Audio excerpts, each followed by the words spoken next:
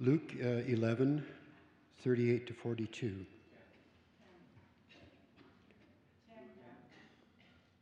As Jesus and his disciples were on their way, he came to a village where a woman named Martha opened her home to him. She had a sister called Mary, who sat at the Lord's feet listening to what he said. But Martha was distracted by all the preparations that had to be made. She came to him and asked, "Lord, don't you care that my sister left me to do the work by myself? Tell her to help me." "Martha, Martha," the Lord answered, "you are worried and upset about many things, but only one thing is needed. Mary has chosen what is better, and it will not be taken away from her." The Word of God.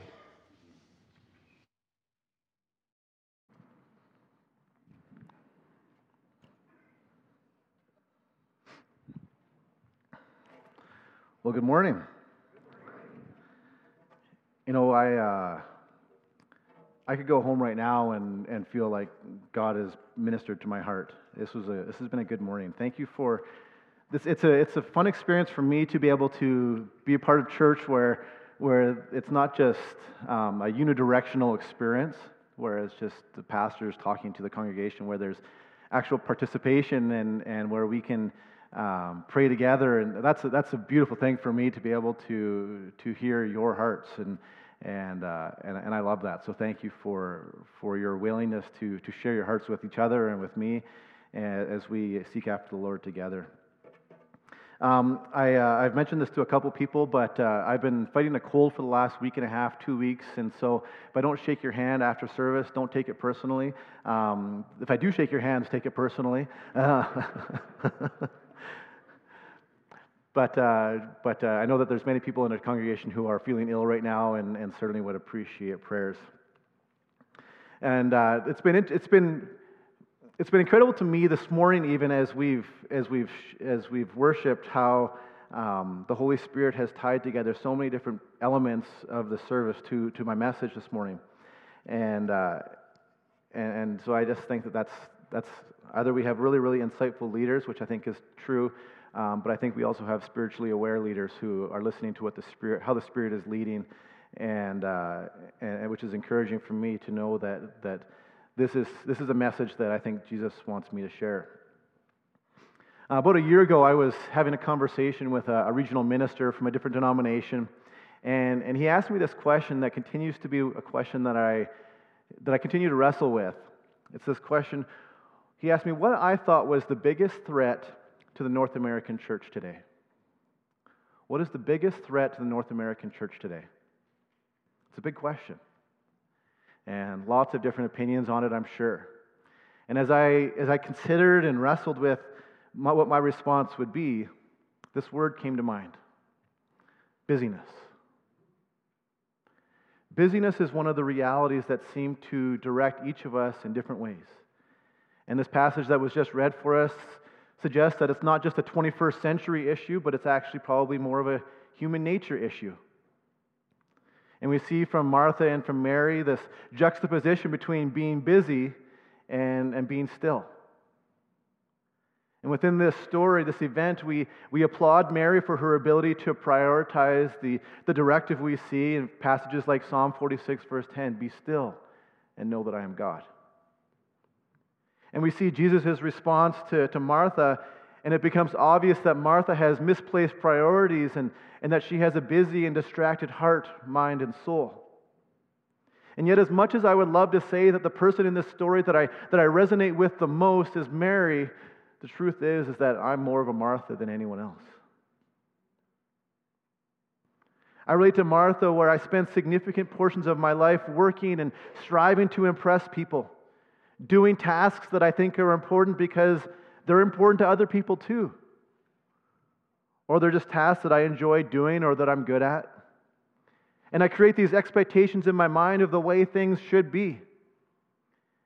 And I get anxious and frustrated and disappointed because I conclude that people just don't have the same passion and priorities as me.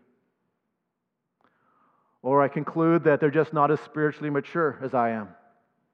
Or hypocritically, I conclude that they're just too self-absorbed to care about anything that I care about. The reality is that all of us are as busy as each other. They're just as busy as I am.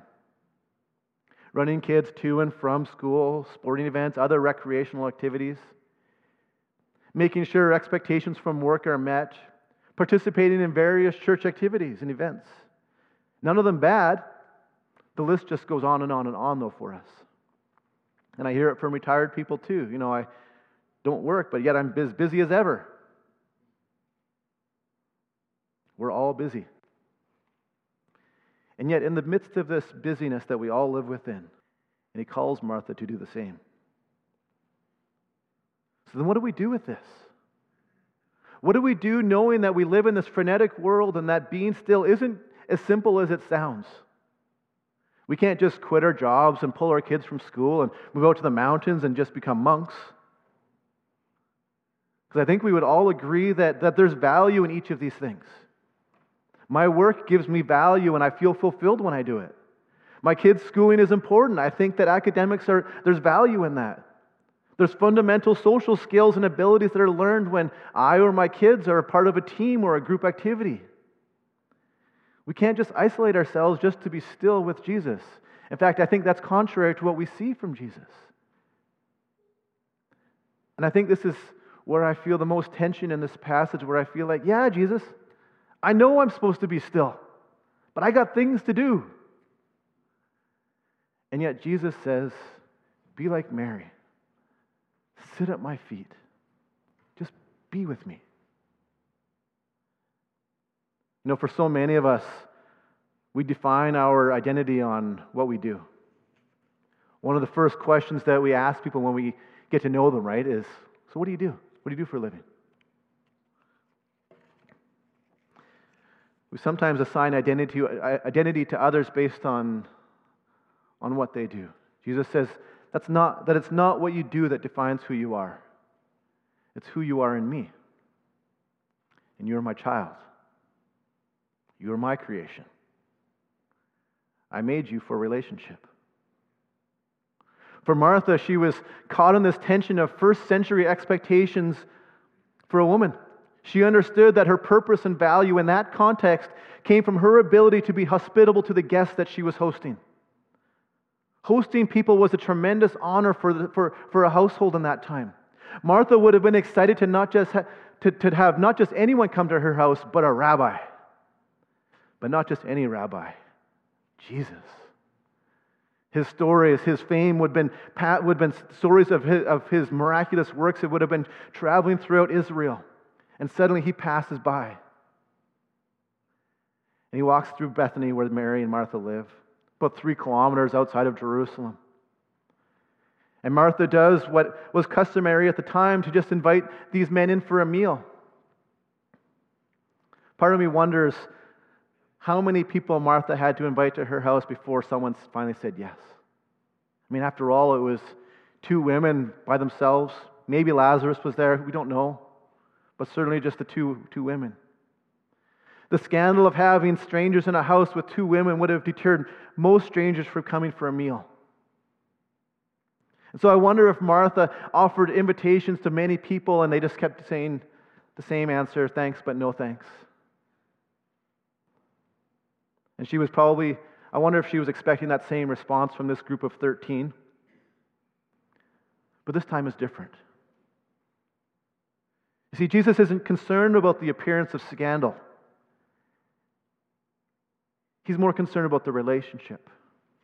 And so he accepts the invitation to come into their house. And now Martha is faced with this unexpected task of hosting this group of Jesus and his 12 disciples. This party of 13 that she wasn't expecting when she woke up that morning. There wasn't time to run to Jerusalem to the local Costco, get the necessary food ready. And in her short-sighted excitement, she probably forgot about the pile of laundry on the couch, the dirty dishes that were in the sink, and the blob of toothpaste on the bathroom counter. Martha, though, probably just assumed that her sister would help her prepare a meal and host these 13 sudden guests. And I can just see it, right? Martha's frantically she realizes, okay, they said yes. She runs into the house and grabs her pile of laundry and launches it into her room. And she's scrambling around trying to figure out what to do with the dirty dishes and frantically wiping the counters. I can just see it because I do the same thing when I have people over.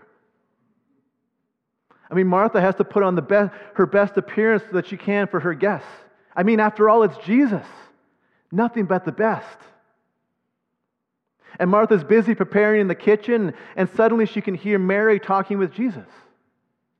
Well, wait a minute. That wasn't part of the deal. Martha pops her head into the living room, and she sees these 13 men, and Mary sitting on the floor. Verse 39 says, Mary was seated at the Lord's feet, listening to his word.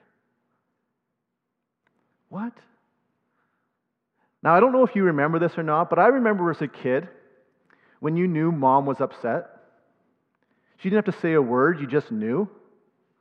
The footsteps were a little bit heavier and a little bit faster. Maybe the dishes clanged in the cupboard a little bit harder than they should have been.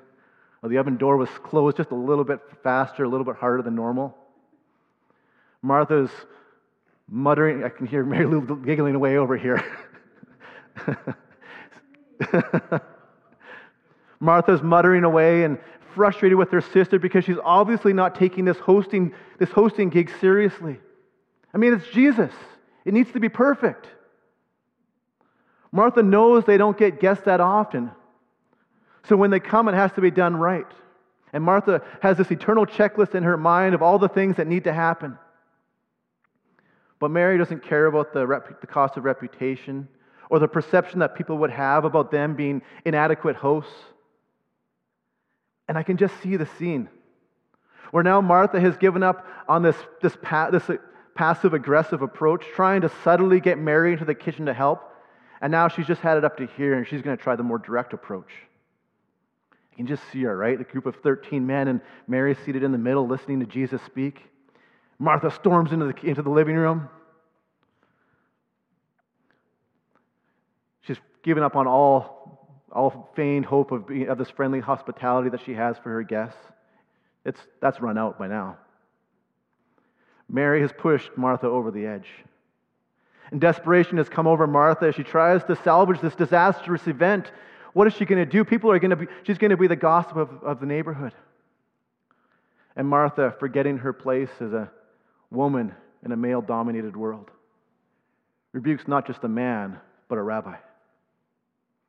And she says in verse 40, Lord, do you not care that my sister has left me to do all the serving alone? Then tell her to help me. Now, in the Greek translation here, what we need to understand is that the combination of these two words, left me and alone, aren't just simply a whiny complaint about her sister's perceived selfishness and laziness. Martha has actually made a pretty serious accusation about her sister in front of these 13 men. Essentially what she has done is Martha has accused her sister Mary of abandoning her or forsaking her responsibilities. And not only is she upset about it, she thinks, Jesus, you need to be upset about this too. So again, picture this scene. Mary is sitting in the room with Jesus in the room of 13 men, listening to Jesus, and Martha storms in and says, the sister of mine is a failure as a host. She's forsaken her obligation to host you as our guests. She's dishonored all of you. And she's dishonored herself and me because she isn't helping me. You can just see these 13 men. Oh my goodness, what did we get ourselves into? Oh, this is awkward. And the reality is, though, that Martha's right. See, in that culture, Martha's accusations would have been legitimate. Mary would have brought great shame on Martha. Most men would have agreed with Martha and agreed with the shame and embarrassment that Martha had just poured out on her sister in front of everyone to try and correct that behavior. But Jesus isn't like most men. Instead, Jesus, knowing that Martha is embarrassed, probably a little ashamed because of the poor hosting that reflects poorly on her as the household head, knowing that Martha is upset with her sister and with him, knowing also that culturally Martha is actually right, but from a kingdom perspective, she's just so wrong. Graciously, lovingly, Jesus responds to Martha in verses 41 and 42 Martha, dear Martha, you are worried and bothered about so many things, but only one thing is necessary. For Mary has chosen the good part, which shall not be taken away from her. And in a sentence, Jesus is shifting the culturally defined identity that what you do is who you are back to where it was in the beginning. Martha, you are made for more than just cooking, cleaning, and being busy. You are more than what you think you are. You are more than what others have told you you are. Martha, you are my creation. You were made in my image. You were made for relationship. And if you spend time with me, you will discover that. And in a moment, Jesus redefines for Martha where our true identity comes from. And it has nothing to do with what we do, but it's instead because we are His. He has chosen us. Jesus is gently telling Martha, you're too busy, Martha. I accepted your invitation to see you and Mary, not to see the inside of your house, not to spend time testing your hosting abilities. But Martha was too busy maintaining her reputation, her role in the rules of the day, to see that she was missing out on a relationship. Let me say that again. Martha was too busy maintaining her reputation, her role in the rules of the day, to see that she was missing out on a relationship. You see, busyness, just like with Martha, was distracting her from the fact that we are made for relationships with others and with Jesus. The Greek word here for the word distracted in verse 40 just simply means to draw attention from someone or something. In this case, busyness has distracted Martha to the point that it drew her away from Jesus.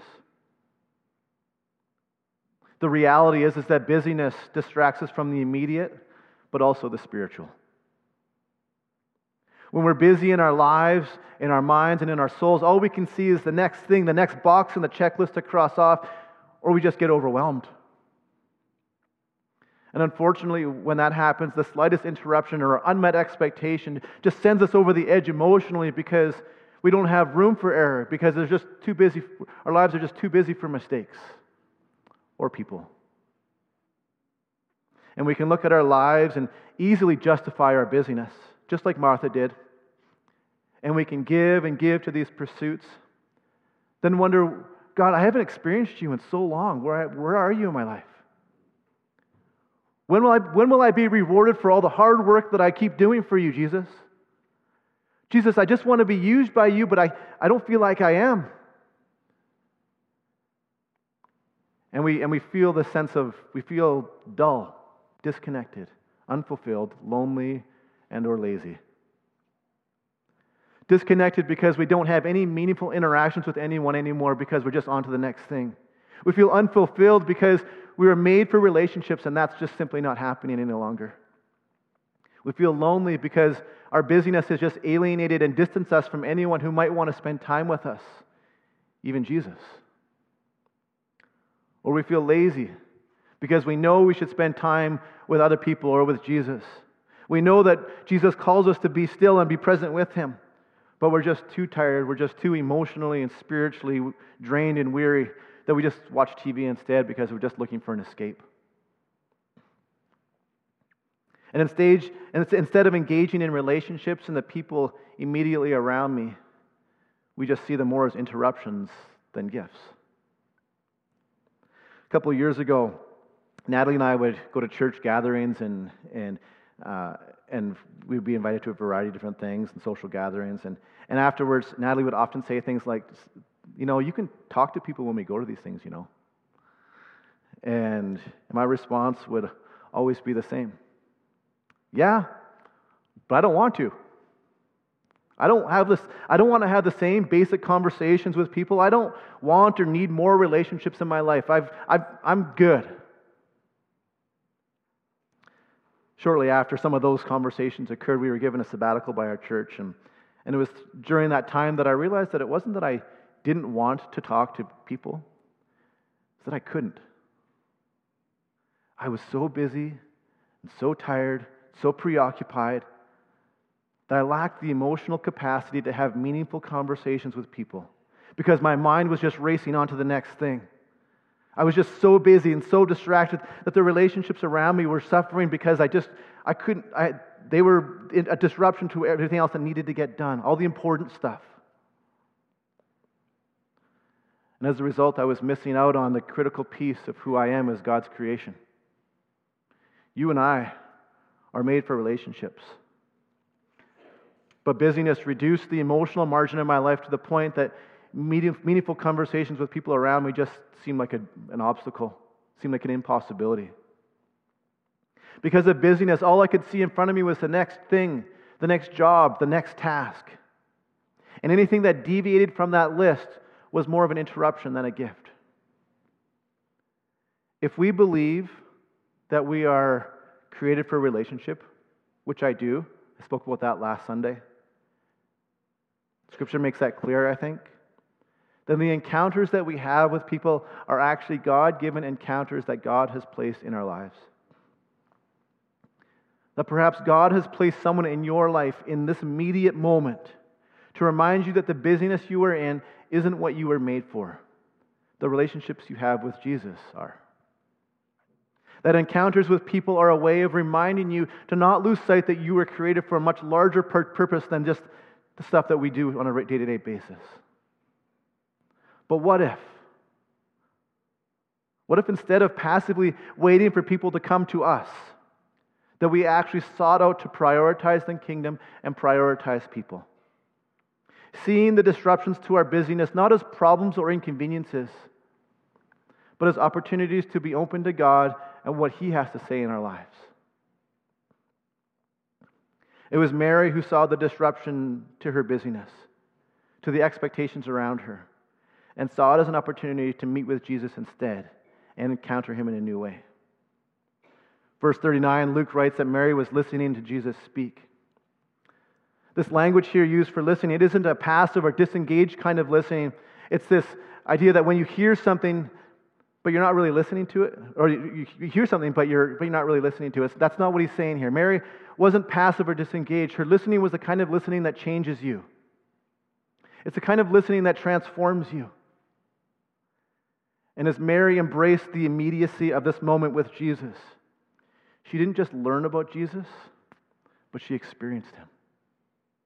She grew in intimacy with Him. Her heart connected with His because her heart wasn't distracted by the things she needed to get done. Mary chose the things that were important to her soul. So, what do we do with this then? How do we focus on the immediate and the spiritual in our lives like Mary did? We know that we live in an overbusy, overcommitted world. We can conclude that our lives are sometimes dull, disconnected, unfulfilled, lonely, lazy. But if you're like me, what do we do then? What do we do about that? John Ortberg, pastor in the U.S., he was having a conversation with his mentor, Dallas Willard. Dallas Willard is an author of a variety of different spiritual formations books and a professor at the seminary and a pastor as well. And John Ortberg was asked Dallas, what was the one thing Dallas Willard could recommend that would bring new energy to Ortberg's spiritual life? Ortberg says that Willard's reply was shocking in its simplicity. Dallas Willard looked him in the eye and said this: "You must ruthlessly eliminate hurry from your life, for hurry is a great enemy of spiritual life in our world today."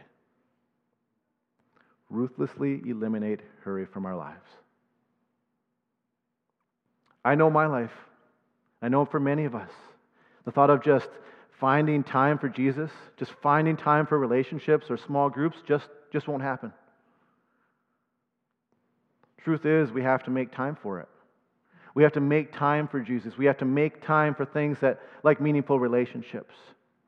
We have to choose to prioritize, choose to be still, choose to listen at the feet of Jesus like Mary did. John 15 and chapter 15, verse 4 and 5 says, "Remain in me, and I will remain in you.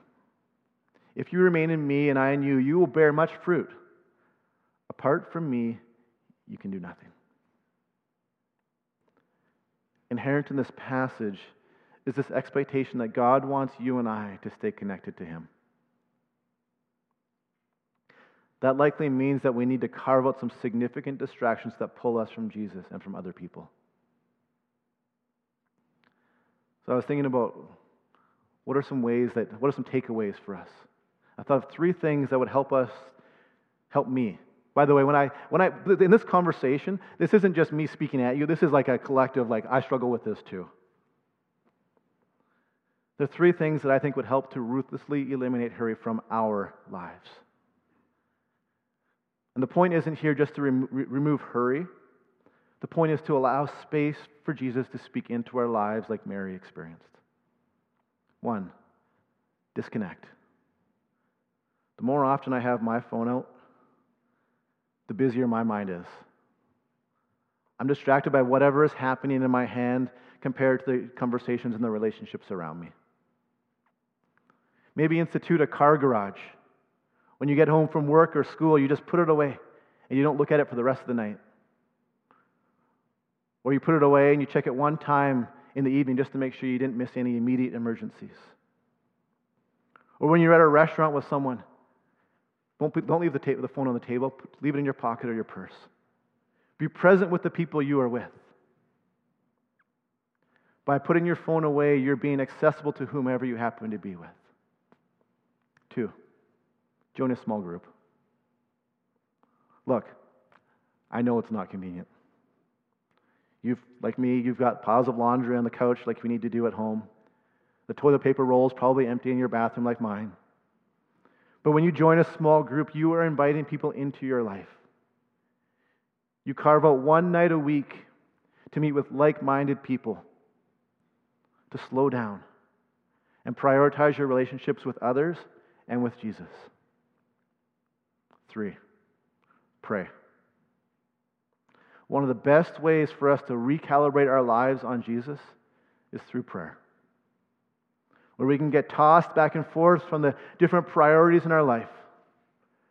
But prayer recenters us on Jesus and gives us focus and clarity to live with Him and be present with Him in our lives.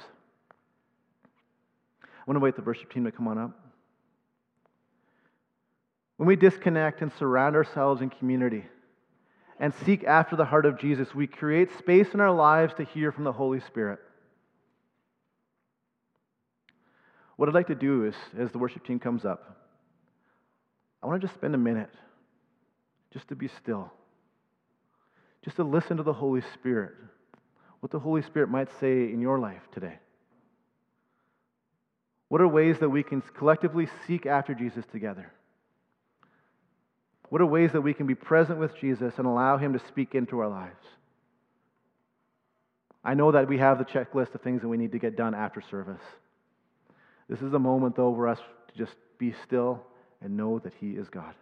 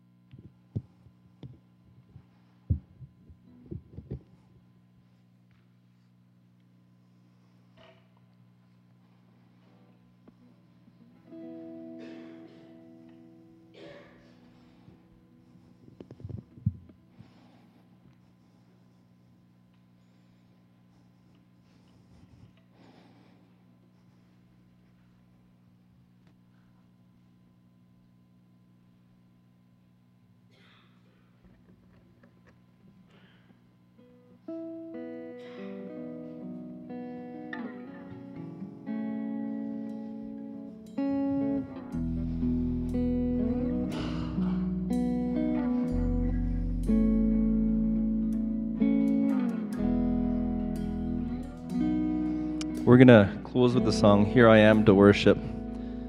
And just kind of thinking about just even that phrase.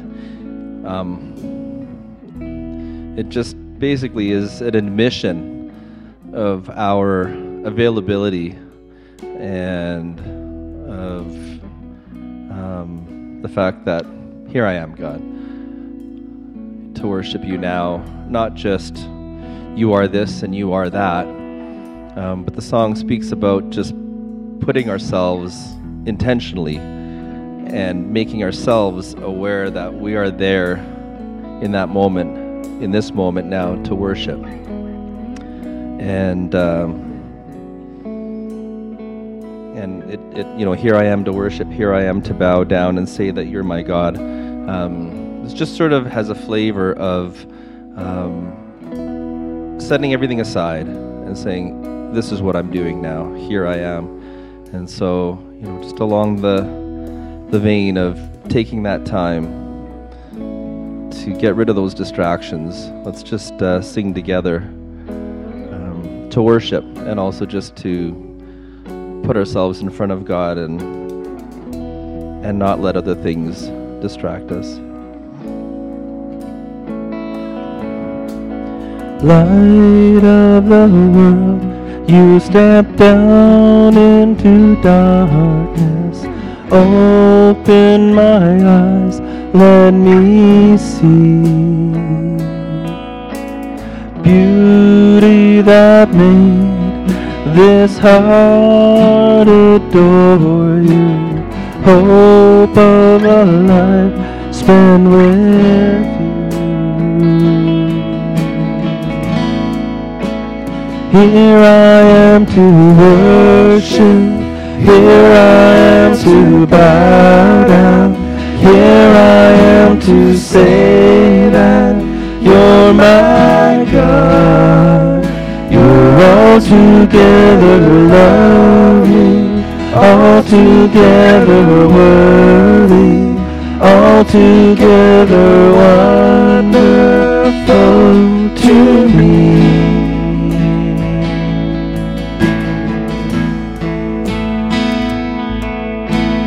King of all days, oh so highly exalted, glorious in heaven above. Humbly you came to the earth you created, all for love's sake became poor. Here I am to worship, here I am to bow down, here I am to say that you're my God. You're altogether lovely, altogether worthy, altogether wonderful to me. I'll never know how much it costs to see my sin upon the cross. I'll never know how much it costs to see my sin upon the cross. Here I am to worship, here I am to bow down, here I am to say that you're my God. You're altogether lovely and altogether worthy, altogether wonderful to me. Here I am to worship, here I am to bow down, here I am to say that you're my God. You're altogether lovely, altogether worthy, altogether wonderful to me. You're altogether lovely, altogether together worthy, together wonderful to me.